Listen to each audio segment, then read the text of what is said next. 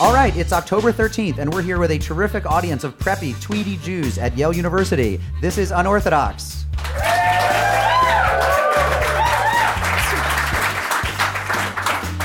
All right. I'm a really good recording of an audience we have. I'm Mark Oppenheimer, joined as ever by Deputy Editor Stephanie Butnick. Hi. Hi. And Senior Writer Liel Leibowitz. Shalom. Shalom. You're bringing out the heavy Hebrew. Oh, yeah. I'm Jewing We it are in a up hello. from the beginning. You were Jewing it up from the beginning. We are in the Joseph Slifka Center for Jewish Life at Yale, just to show you how Jewishly we've landed in New Haven. Later in the show, we'll be joined by our guest Jew, Yale philosophy professor Shelley Kagan, and as ever, by our Gentile of the Week, WNPR radio host Colin McEnroe. This is our first off-site live audience taping ever.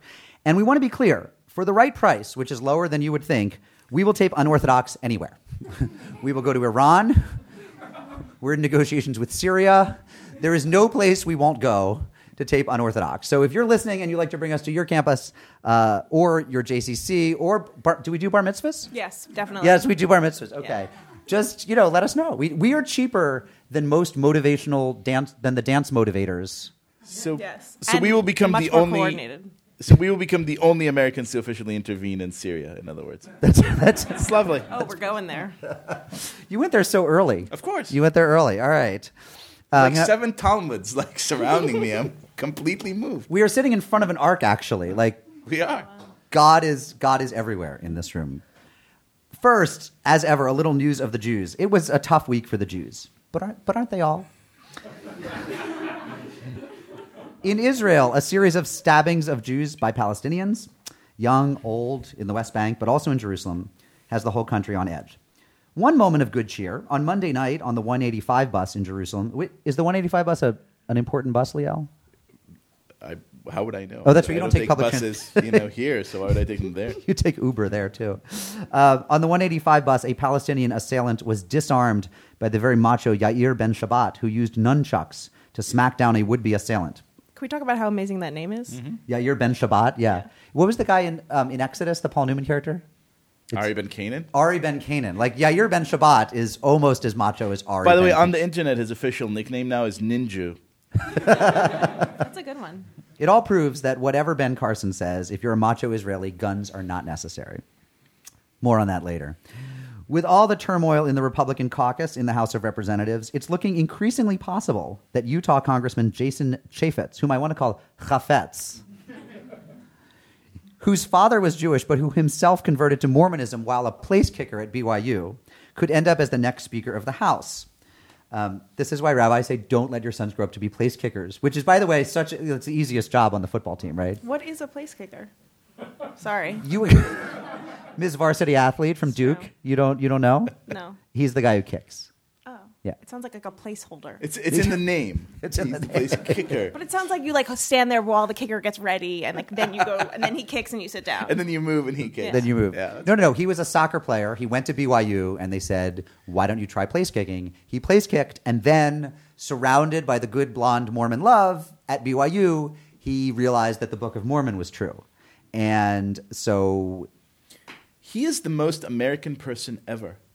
He starts off as Jewish, then becomes Mormon. He starts off because his stepmother then married the Dukakis family. No, He his starts father off- married Kitty Dukakis. His father married Kitty Right? Dukakis. That's true. So he grows up with a Dukakis family, and he's a Democratic fundraiser before he meets Reagan on campus and becomes a Republican. This is a person who's really good at conversions. I'm really into that guy. I know nothing about his ideas or politics, but I love the fact that he fluctuates so beautifully. Yeah. Suffice it to say, we really want him as a guest on Unorthodox. Like, that would just be... He's very welcome here. That we could deliver 12 congressional votes. We could get Jerry Nadler. We could get Stephen Stollarz. I mean, we have a lot of sway. They aren't Republican votes, but you know what I'm saying. We have a lot of sway. In Brooklyn, 4 public libraries will open on Sundays to accommodate the Orthodox communities. Comedian Jerry Seinfeld announced plans for 2 shows in Tel Aviv in December, which would upset Roger Waters of Pink Floyd, who last week attacked John Bon Jovi for going to Israel, thus prompting Howard Stern to attack Roger Waters, saying, what's Roger Waters' thing with the Jews? How great would these Seinfeld shows be? this observational humor at this particular moment in time. It's like, do you ever notice that you walk down the street and someone stabs you? What's up with that?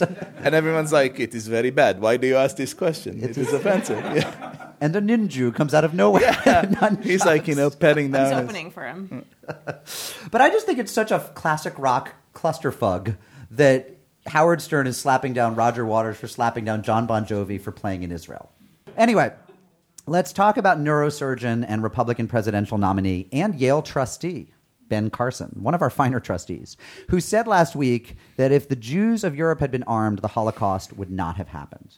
Now, I want to say that I do actually think there's a little something to this. I'm a little squishy for a liberal on Second Amendment stuff because I think there's a left-wing argument for letting some people have guns who aren't the police or soldiers. And I think it's really interesting that people who fundamentally mistrust police officers and soldiers then think that they're the only ones who should get to have guns. So I feel like there's this grain of a shred of a piece of a nugget of wisdom in what Ben Carson said. It's very diplomatic of you.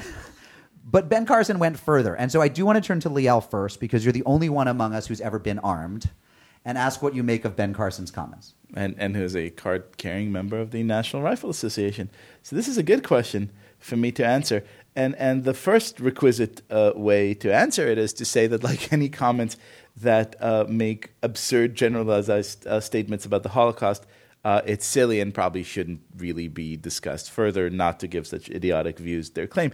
However, yesterday we celebrated the 75th anniversary of the Warsaw Ghetto, which is prominent in our memory of the Holocaust, primarily because it is one of the very few places in which Jews did take guns. And we remember the names of these people, like Mordechai Nilevich and Tzvi Lubatkin, because they got guns and they did something about it. Now, should we think that if more of them had more access to firearms, the Third Reich would never have risen? I think that is a patently stupid opinion. But I would have loved it if Annie Frank got her gun and many others did, and 10,000. 10,000. Too soon for Anne Frank? Always. Always too soon for Anne Frank. 10,000 dead Nazis and several hundred more role models for fighting Jews is never a bad thing. But I think it's absurd to say that a few Jews with guns would have stopped this against the German army. It doesn't make any sense. And if you actually think about it, if you actually know anything about the Holocaust, it's just a crazy thought. And yes, the Warsaw Ghetto Uprising was an amazing thing, but under 20 Germans were killed. It actually didn't do. I mean, it was an amazing thing, and it's great for us to have this as this example because obviously there were Jews who fought back. But just to sort of extrapolate from there, it doesn't make any sense, and that's why it's just it's so crazy to hear. But it's also part of this thing where it's everyone just stop talking about the Holocaust in your campaign. Just stop. If you have to invoke the Holocaust, there's a better way to say whatever it is you're trying to say than the Holocaust wouldn't have happened if you guys had guns. Get a little more nuance. The sort of Mad Libs. Yeah, it's wait, I haven't mentioned the Holocaust in 3 stump speeches. Let me. Stephanie, to your argument, yes. I think if you are taking arms up against the Wehrmacht in around 1943, you're probably a tad too late to that party. But I'm asking, what about 1936? What about someone comes in, and let's be more realistic. Let's talk about today. Let's consider the fact that these two brothers who go into the kosher supermarket in France. What happens if they know that the person checking out the schmaltz jars in the gefilte fish in aisle 12, all have semi-automatics? I think that is a little bit of a deterrent.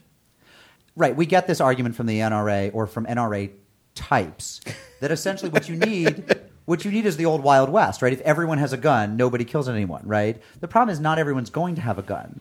So it's going to be a lot of bad guys and a few Israeli emigres in Brooklyn who have guns. And who know how to use them. We're talking just about if we're just arming random people, these people in Warsaw, they were just going to be able to take down an army. I think you're talking about just there's a difference between handing everyone a gun and if you have a gun, you better know how to use it. Right. So what you want is a more weaponized society, Leo. That is absolutely true. That is a clear reflection of my views. Is it? What I would like is a society where everyone feels empowered to defend themselves. And in my opinion, having grown up in a somewhat lawless situation in which everyone is armed, but miraculously you have no school shootings and very few accidents and other tragic occurrences of that sort, people, because they have guns are far less of a big issue. It's something that you have. It's a tool that you own, and you use it responsibly, sporadically, and only when absolutely necessary. I just think that line of reasoning is sort of like, it's the libertarian paradise line of reasoning. Like when we get there, it'll be utopia. The path there might be kind of hard. Kind of bloody. It'll be kind of bloody. It's in the meantime, if you want to see a libertarian paradise, hey, live the dream in Somalia. I mean, until you get there, until the structures emerge, it's, hey, you don't want to pay excise taxes? Go live the dream. There's a few African failed states where you can live the dream, but we'll get there, right? The utopia will emerge. And for you, it's one where everyone has a Smith & Wesson. Or, a Heckler and Koch or a Glock. So before we go any further, 2 announcements. First of all, we've been getting so much amazing mail that we are dedicating a whole show in 2 weeks to talking with our listeners and answering their questions. If you have something you must tell us and you haven't gotten it to us yet, send us a letter at unorthodox@tabletmag.com. It's actually called an email. Snap. I just want to make sure the college students understand what you're talking You've about. still got it. You're still under 30, Butnick. You've still got it. Wouldn't it be a text? Oh, you just dated yourself with email. They No don't one send texts anymore. It's all Snapchat. Now you're just confusing him. Snapchat us at unorthodox@tabletmag.com.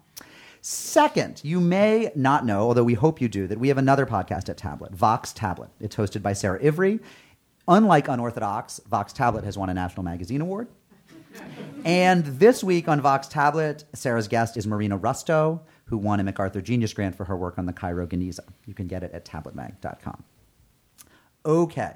So here we are at Yale, alma mater of Ben Carson, Ben Stein, and Benjamin Spock. All true. And we know you guys are smart, but you know what? Those Bens are not the panel of world-renowned Jewish experts that you have sitting here before you. We are. So we thought we'd have a round of questions from the audience for us. So step up to your mic, tell us who you are, where you're from, and ask us a question or tell us what you would like to know our opinions of.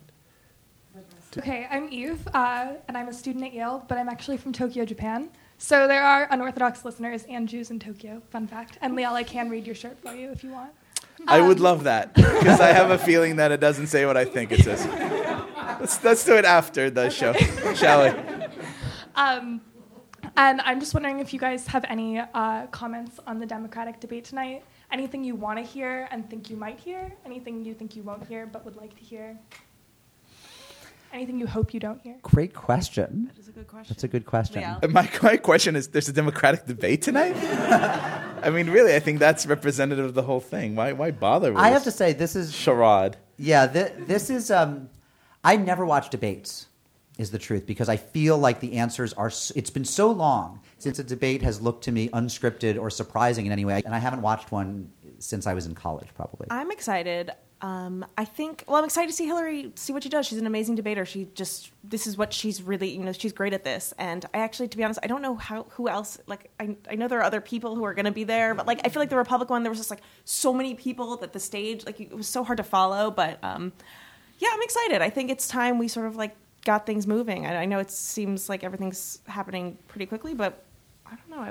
I'm ready to hear some stuff. And And best stop talking about Donald Trump. and the best format to do that is to get some people you don't care about on the stage for 2 hours. I don't know if I don't care about them because I don't know who they are. TV. Right. I mean, If you tell me who they are, I'll let you know if I care about them. Sir, in the back. Hi, my name is Yuval. I'm originally from Israel, grew up in Pittsburgh. And my question is, I think, Liel, you wrote about the New York Times piece on the Temple Mount. I sure did. Yeah. And Mark, you still write for the New York Times? I haven't, So- despite Liel's plea, I haven't quit yet. Yeah. So if you could duke it out for us Yeah. about the recent New York Times coverage of Israel. I mean, there was a piece today about the stabbings, and they had all these pictures of dead Palestinians. Yeah, Mark, why do you work Yeah. for a paper that denies our people's right to exist? I mean, because, where else am I going to earn in the 3 figures per column? I mean, Liel, you actually columnized about that piece. And got a correction? And do you think you got the correction? Oh, fuck yeah. Sorry. Yes, absolutely yes, I did. Can we go back and explain what happened? Yeah, so, Liel, do you want to explain? You columnized about it, Liel. You were the country's leading expert on Yuval's question of that article in the Times. The Times is really a delightful newspaper that I enjoy. Sometimes, I really feel like this is a solipsistic pleasure of feeling that the universe put something there just to amuse you. I feel that way about the New York Times. And on Friday, they did a thing that really I had to rub my eyes because it seemed too good to be true. It was an article, the headline of which was "Controversy Over Judaism's Holiest Place." And then you read, 7 or 8 or 9 paragraphs of relatively kind of like uncontentious, unobjectionable debates by scholars.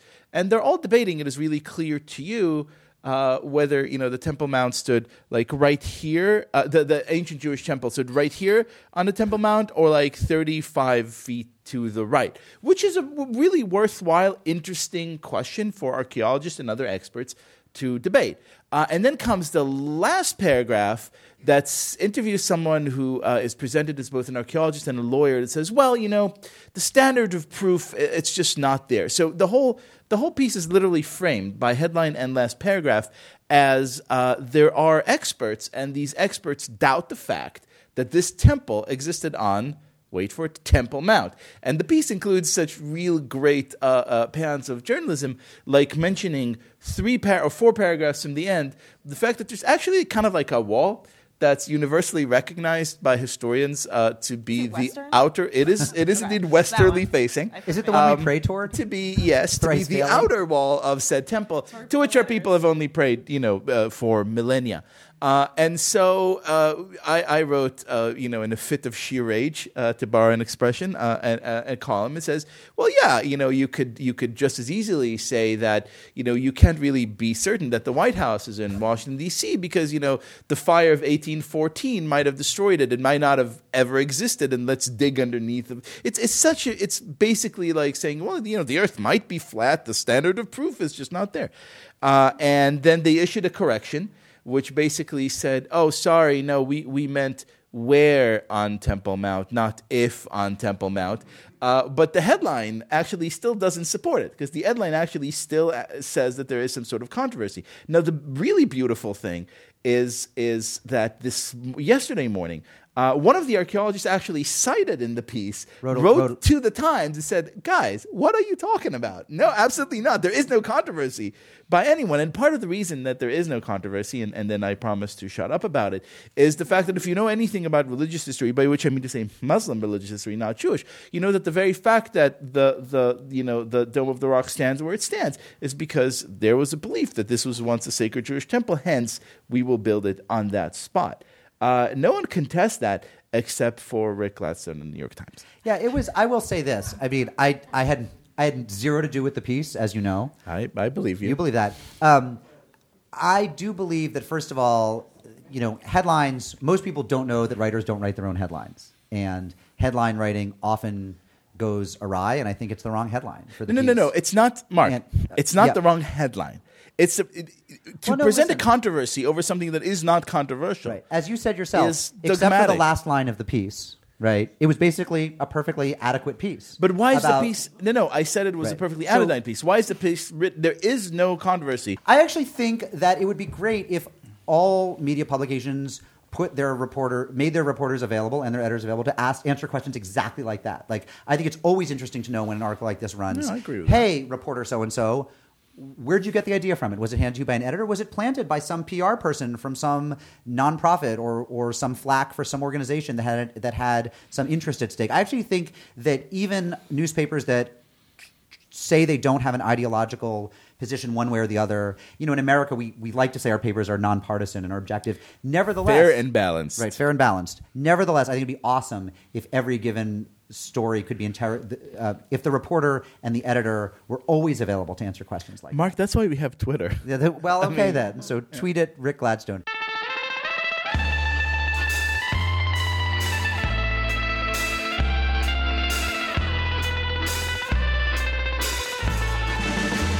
Our Jewish guest today is Shelley Kagan, who teaches moral philosophy here at Yale. He is one of Yale's most popular teachers and also a great wearer of Chuck Taylors. Welcome, Shelley Kagan.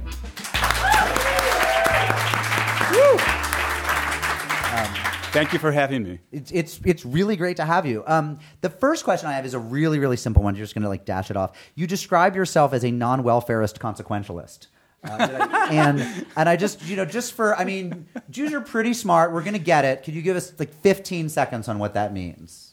All right, I'll try to give you a very short story. So there's a theory called utilitarianism that a lot of people have heard of. It says that right and wrong, this is going to be more than 15 seconds, right and wrong is a matter of doing the action that leads to the best results, and then you measure best results in terms of just the total amount of happiness, getting the best balance of pleasure over pain. John Stuart Mill, probably the most famous person who held this view. But you could accept the first part of that view, right and wrong is a matter of results, without accepting the second part of the view, that results should be measured in terms of how good or bad they are solely in terms of the total amount of happiness. You might think other things matter, like equality or whether people are getting what they deserve. If you accept the first part, you're a consequentialist. If you reject the welfare, well-being is all that matters part, then you are a non-welfarist consequentialist, and that's my view. So what kind of consequentialist are you? What matters? What should we be measuring? Okay, so I'm going to answer that question, but I want to make sure we leave time for me to explain why I think Liel is wrong about gun control. Yeah, definitely. As much time as you want. So can we We'll be skip here the for a while. philosophy and just have me opine about current events? So, I mean, do you want to talk to Liel? So what did Liel get wrong? Okay, The issue about the Holocaust is if the Jews had guns during during the Holocaust, it's easy to tell stories where if only so and so had a gun. If the person in the grocery store who gets killed, had a gun, then maybe he would have defended himself or other people in the store, or what have you. But then you're not thinking about all the other cases where people with guns won't do some bit of good that way. They'll do more damage. This is an empirical question. It's certainly not my area of expertise, but everything I read tells me that if you own a gun, it's extraordinarily unlikely that you'll ever use it in defending yourself or anybody you love. What you use it for is either killing yourself or people that you love or somebody you got into an argument with. So if you're going to start thinking about what would the results be, what would the outcomes be if everybody had guns, you've got to remember, indeed, it's not just gunfight at the OK Corral, but everybody busy shooting everybody. Furthermore, if you try to imagine somebody with guns in a situation where some sniper comes in, then of course you've got the point. So there was a recent letter to the editor in the Times, I think, about this very point, that if some sniper comes in and then I, with my gun, start shooting, then when the police come in, they don't know whether I'm the bad guy or the good guy. And so now the police are kind of rendered helpless. So that's another consideration that needs to be thought about. If you think about the Holocaust case, when is it you're imagining having the Jews have their guns and killing Nazis? If you imagine it happening in the early 30s or mid-30s, whatever, once the Nazis have come in, all that does is it makes it easier for the Nazis to say, look at how these Jews are breaking the law, taking the law into their own hands. Of course we have to deal with this problem. And as somebody suggested earlier, if you imagine it's 1943, 1944, that's way too late. The guns would have already been taken away. So I think you can't just focus on the few cases where maybe some guns would have done some good. I think take the broader picture, it's going to do more harm than good. Mic drop. I'd like to very briefly attempt some sort of response here, and then I would like to ask some questions about your work, which I think we all admire deeply. To the empirical case, I would like to say that I believe that my views are influenced greatly by the fact that I come from what is probably the closest empirical case study for that type of situation that I'm imagining, which is a nation in which everyone indeed is armed, or a significant part of the population is armed. Now mayors everywhere are calling for more and more people to be armed. And in which you're seeing that indeed there is no more self-inflicted gunshot wounds than anywhere else in the world, even though the gun ownership ratio is much higher. And you're also seeing that there are no more violent gun crimes than there are in other respective countries, respective populations. What you are seeing in cases such as, unfortunately, these past 2 weeks, are situations in which citizens are perfectly capable of de-escalating, to use cleaned up language, attacks that would have otherwise been devastating. Which sort of leads me to the whole point about the Holocaust. Your argument about the 30s, which is when I'm imagining guns would have come in most handy, and in fact, in several countries, I believe definitely in Slovakia post-Nazis in 1938, but there were a couple of other countries in the 1930s, not including Poland, that actually disallowed Jews right away from owning guns.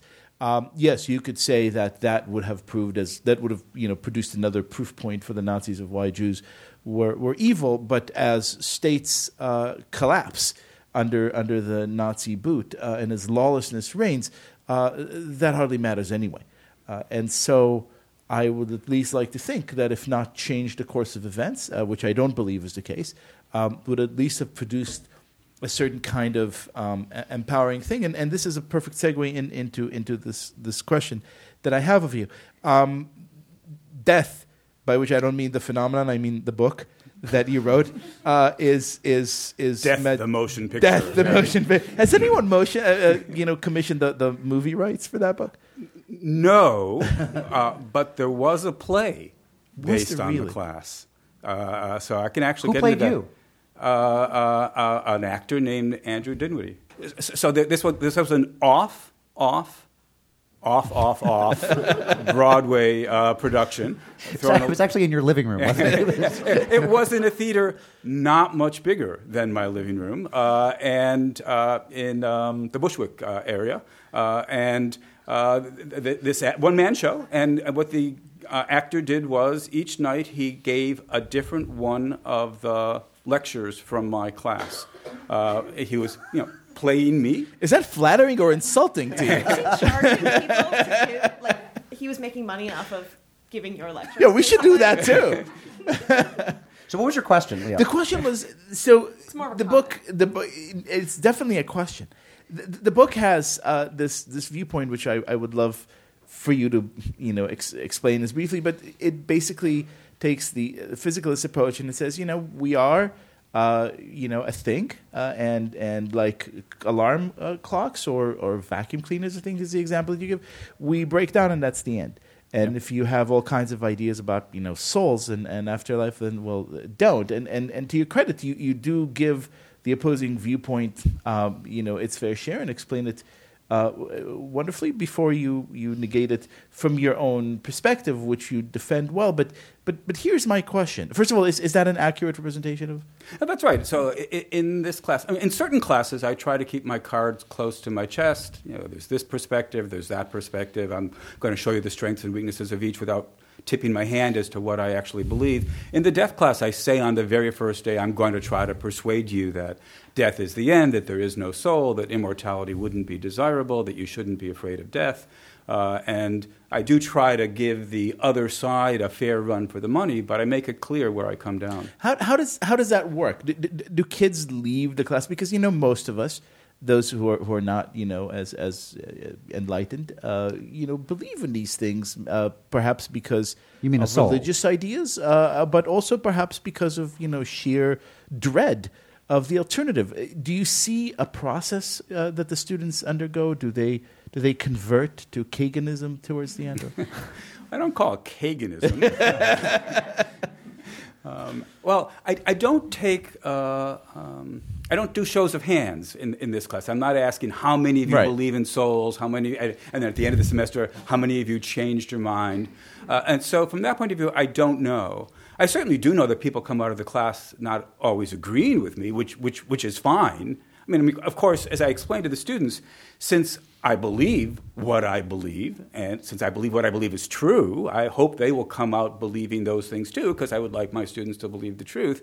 But it's almost as important, maybe it's even more important to me, that they think for themselves. And so if they come out of this class having decided, look, Shelley, you argued this way for such and such a conclusion, but I wasn't persuaded, here's my objection, that's great. I'm always happy to have people disagreeing with me. It's much more interesting than having people agree with me.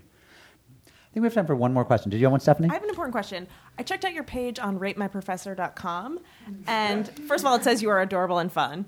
But it also says you're the hardest grader on campus. Is that true? Well, of course, I don't know for sure whether that's true. I mean, the adorable and fun, of course that's true. Empirically proven. I took the question, was it also true that it was one of the hardest? Yeah. So I have heard this many, many times.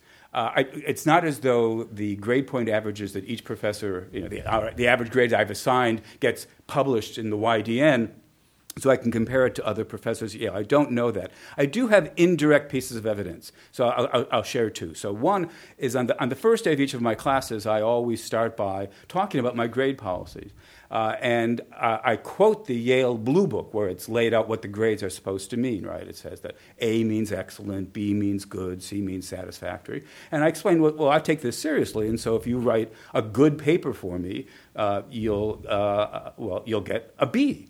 Because I take good to mean good, not I'm a moral philosopher after all. I take good to mean good, and so when you think to yourself, why did I get a B? Why was the paper this bad? I will tell you, no, this wasn't a bad paper. This was a good paper. But I can see their jaws dropping as I'm explaining this to them. So that's some indirect evidence. The more direct evidence is that every couple of years the Yale Daily News has a newspaper article about grade inflation, and they'll often come to interview me because I'm known as one of the hard graders. Sometimes they'll say things like, Shelley Kagan, parenthesis, known at Yale as one of the hardest graders. And so if it says it in the newspaper, it must be so. Especially if that paper is the New York Times. Well, we're not going to have a chance to get to my question, which was, what's it like to be the last of the Jewish men named Shelley? But we'll get to that the next time you come on the show, okay? All right, give it up for Mr. Thank you so much. Yes.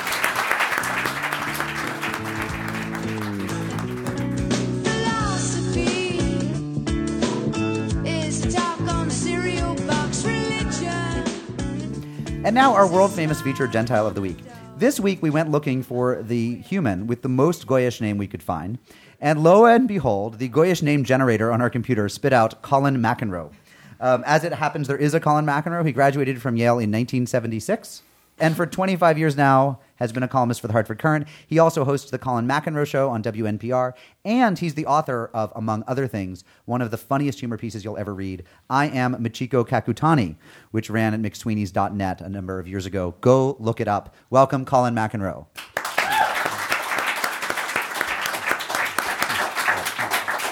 So I just wanted to say a couple of things. First, one of them is that I don't particularly like the term Gentile of the Week. I prefer token goy or goykin. I think is could really sort of catch on. The other thing, I got an update here on the iPad. Since you started the show, Peter Frampton has condemned Howard Stern for condemning Roger Waters for condemning Bon Jovi for condemning Christy Brinkley. Who? Yeah.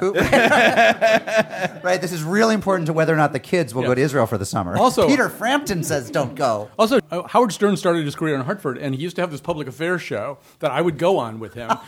And it was on a hard rock station, and it aired at 6 o'clock on Sunday mornings. So the only people who ever heard it were people who had been up all night. And so people would come up to me and go, I was drunk and I was trying to flush my Volkswagen down a toilet at Steak and Egg. I heard you talking to Howard. So his public affairs, you talk about the Hartford City Council with Howard Stern? No, we talk about world affairs, or I don't know, Paul McCartney getting arrested for pot in Japan is the only thing I actually remember that we talked about. There's some deep cuts. Yeah. We talked about that every week, too. The only story he knew. So you have some questions. You were kind enough to bring some questions for us. What do you got? Well, actually, so one of them is sort of, and I know because I'm in radio that visual aids and show and tell don't work that well in an audio thing. But I was at, I realized, who am I here? Who am I as the Goykin? Who am I? And I realized I'm the guy at the bat mitzvah whose yarmulke keeps falling off. Right. So I was at a bat mitzvah on Saturday, and I was the guy whose yarmulke kept falling off, and it kept going off the back of my head, and so the woman sitting behind me was, after a while, she'd have to pick it up, and then she was like, again with the yarmulke. And so the first question I have is how is there absent a clip or something? Is there a technique for how you put it on, It strikes me hearing you say this and watching you struggle with this beautiful turquoise keepsake that you have in your pocket. Is the name printed on the inside of it? Yeah, of course. Yeah. Well, Isabel Marina Curry-Levine deserves... Mazel tov to you. Mazel tov to Isabel Marina. Isabel Marina, you're a woman now. Yeah.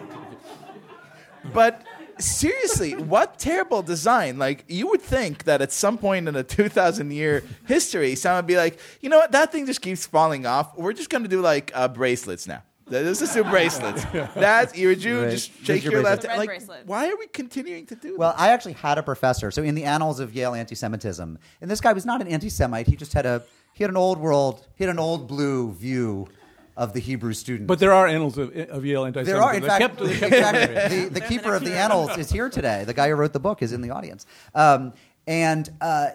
In the annals of Yale anti-Semitism, I had a professor my freshman year who, when we were reading Ulysses, Ulysses is unintelligible even to Irish people, right? I mean, it's nobody really gets. It's beautiful, but it's unintelligible. The answer, of course, is yes.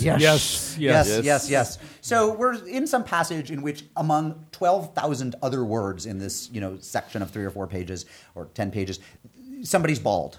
And the professor, and of course Bloom, right, is the character is Jewish, and the professor's Harold Bloom. The professor's Harold Bloom. No, the professor was not. The professor was an old school Gentile, and the professor said, "Now, of course, Bloom, and here's a bald figure, and I have to think that." Obviously Joyce is playing with the fact that premature baldness is characteristic of Eastern European Jewry, right?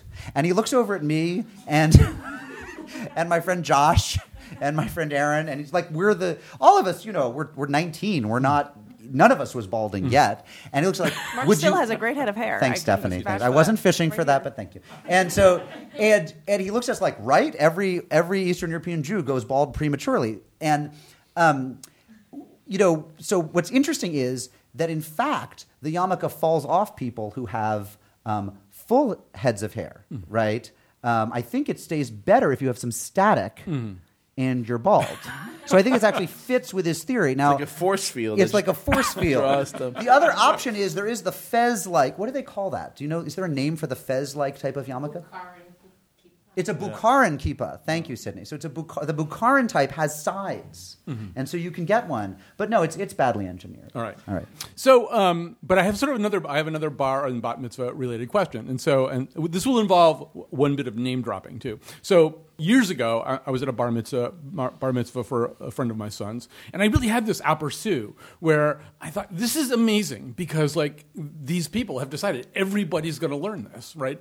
For thousands of years, all of us are going to learn this. We're going to understand things that are really, really incredibly important, and these traditions and ideas are going to be preserved. And I really was sitting there going, wow, this is great, And then I got the second half of the thought a few weeks ago. Here's the name-dropping part. So I had these 2 long public conversations with Ben Vereen. And so Ben Who? Vereen. Ben Vereen. No, we know Ben Vereen. So Ben Vereen, among other things, was Chicken George in Roots. And he's one of the things that one of the bells that he's playing these days, it has to do with how a lot of young black men don't understand their history, and they don't understand the stuff that's in Roots. They don't understand fundamental things about Africa. They don't all this stuff. And I said, well, you need Black Mitzvah. At which point I thought there would just be on Twitter, #Black Mitzvah, would just go wild. But in fact, that didn't happen. not yet, but we're here for you. We'll push it. So my question is, how do you think bar mitzvah, bat mitzvah is exportable somehow? Well, 3 quick answers. I don't know. I think it's smart that everyone at a certain age has to learn a certain thing, but I have to say I could not tell you what my Torah portion was. I know I spent a lot of time figuring out how to say it. I didn't know what it meant. Had a great party. Gave away sweatpants. Said my name on the butt. Do you have any leftover I don't know. I'm sweatpants looking with for them. Stephanie They're on the very butt? valuable Stephanie, now. how is it possible that the question of bar mitzvah came up and you did not reference the Drake bar mitzvah video?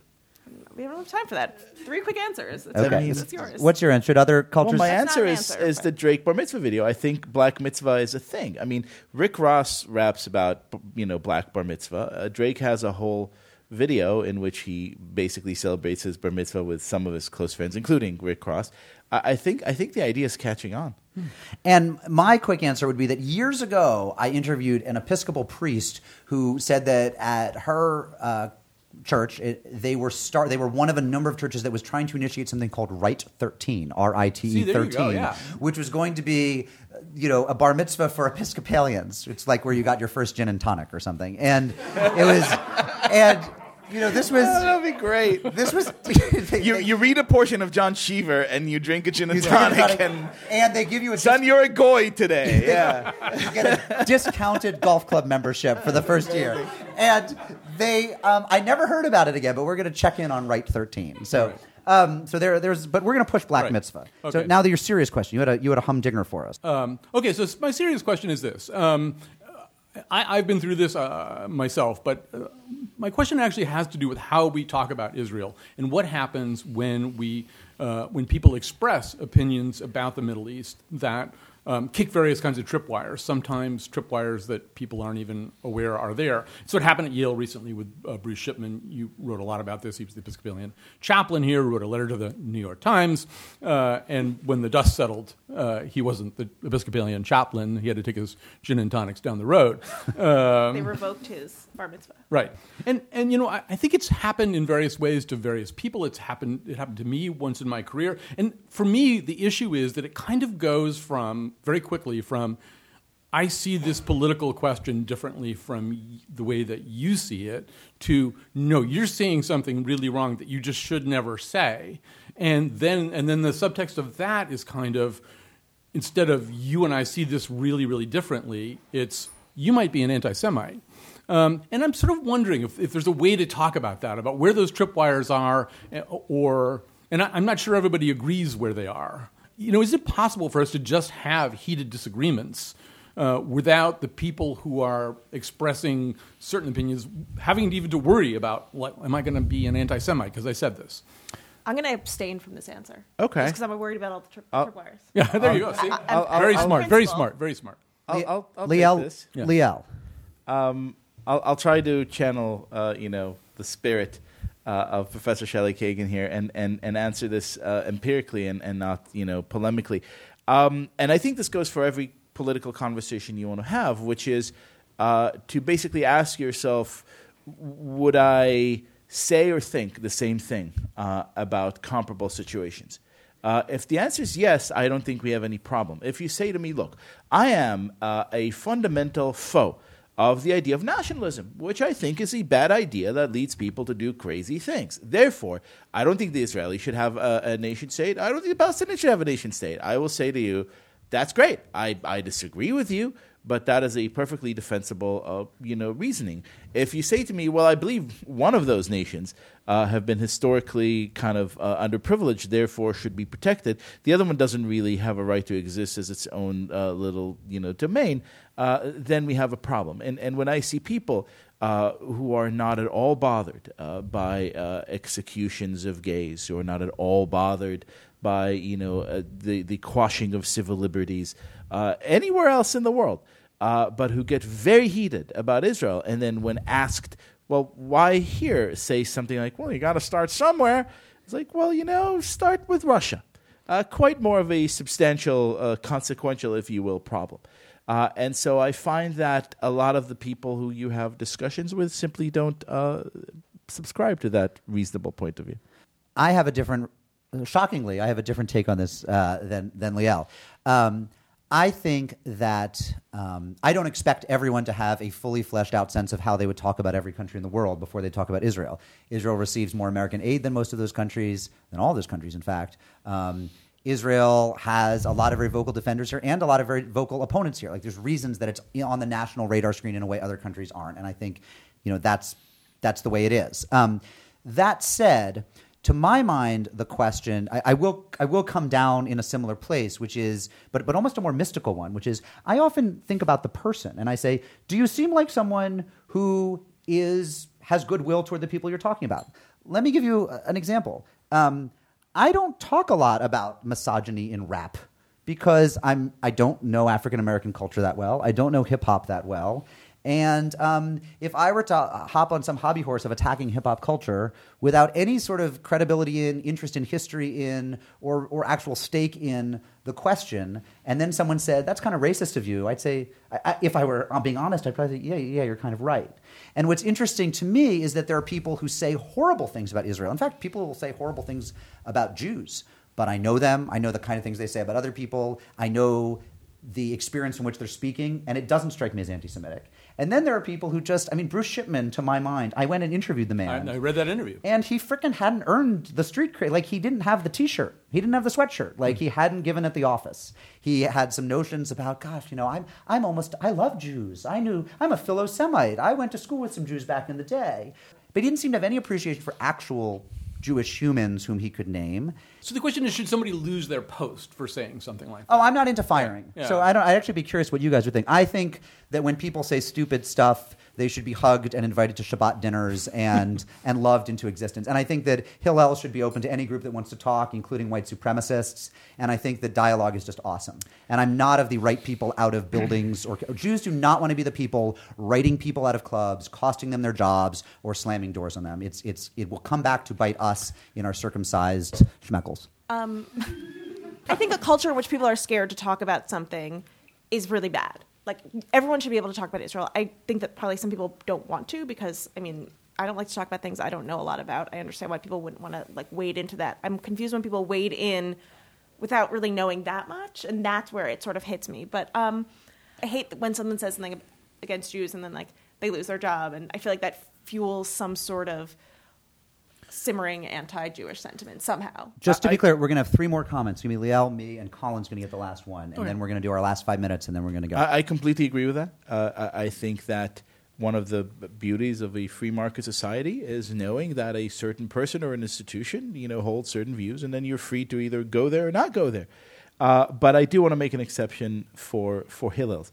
I think it's perfectly fine to argue that an institution designed to promote Jewish life on campus make an exception by saying, if you fundamentally don't believe that we have the right to our own nation state, we just have no interest in you. Just like I don't think any, a gay club should have someone whose agenda is that, gayness is a disease that could be cured.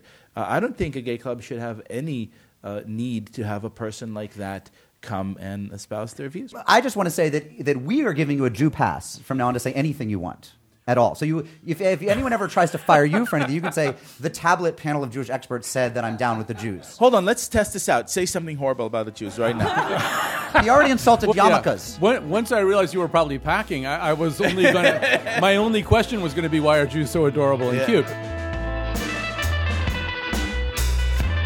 All right, everyone, Colin McEnroe, thank you so much. Yeah.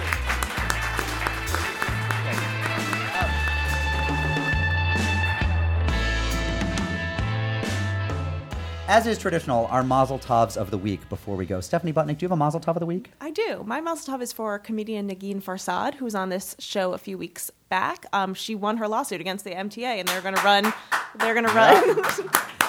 ads.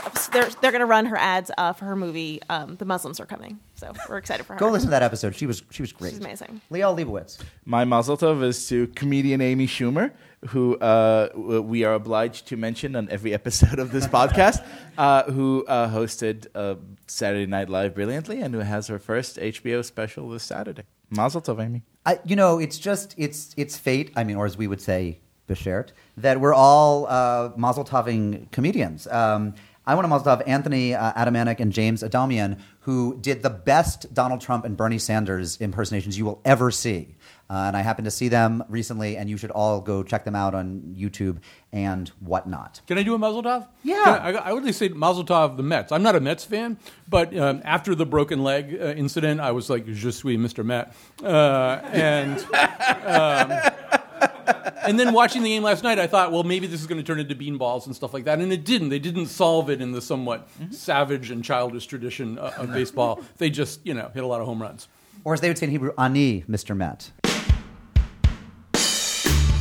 We love mail. If you have thoughts, comments, praise, or questions, send them to unorthodox@tabletmag.com. We might well read them on the air. Unorthodox is a production of Tablet Magazine, and this week, we're not going to blame them for it, but we're going to thank Yale University for having us. Yay, Yale!